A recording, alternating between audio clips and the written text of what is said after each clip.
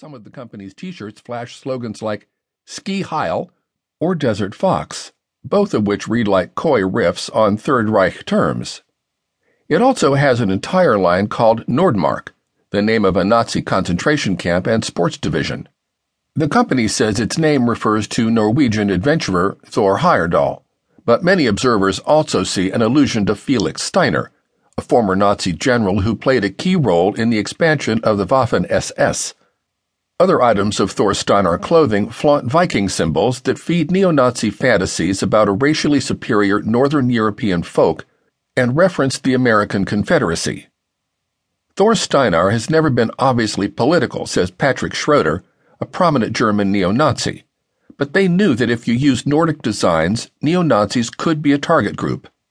It was an ice-cold political, economic calculation, and it worked out for them.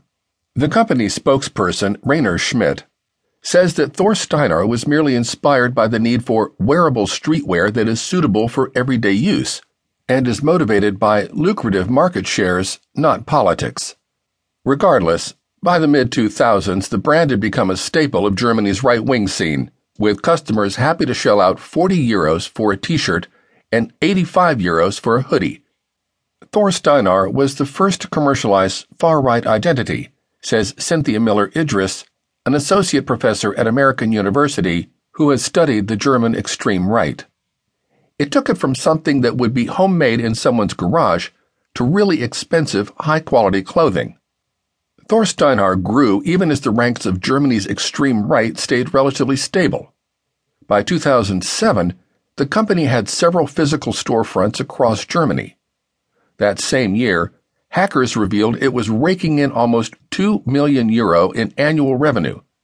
They ran their label very smartly from an economical standpoint, says Manja Kosten, who works at a German anti-neo-Nazi organization, so that they had a secure core of clients who used it to identify one another. Soon, regular Germans learned to recognize neo-Nazis by their Thor Steiner clothing too, spurring widespread protests, including frequent vandalism of Thor Steiner stores. Many football stadiums, government buildings, and schools banned the clothing, but the backlash only deepened customers' loyalty to the brand. Attend a far-right event in Germany today, and you'll often find yourself swimming in a sea of Thor Steiner. On a recent Monday night in northeastern Berlin, for example, several hundred people gathered outside a shopping mall to protest a proposed refugee shelter, a reflection of Germany's recent uptick in xenophobic hysteria.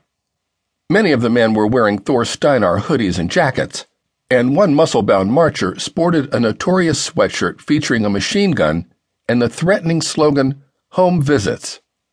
For 2.5 hours, the crowd blasted rock music and peed on front lawns, as an organizer spoke via loudspeaker. Refugees, he said, were destroying the fabric of German neighborhoods. Inevitably, a company chasing lucrative market shares needs to attract new customers, and Thor Steiner has proven no exception. In 2008, in a development that caught many by surprise, the company was sold to a Dubai-based conglomerate, and Mohammed M. Aweda, an Arab man, became the CEO.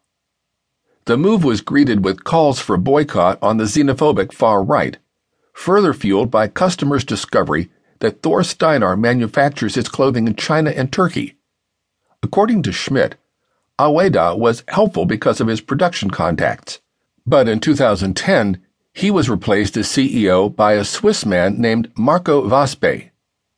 Recent catalogs list Thor Steiner stores in the Czech Republic, Finland, Slovakia, and the United Kingdom, among other countries, as well as 13 locations in Moscow alone, though some belong to third-party vendors.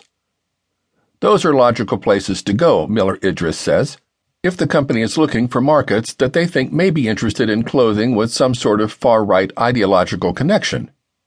The brand also expanded its collections to include swimwear, children's apparel, and an assortment of accessories, including jewelry and a stuffed elk.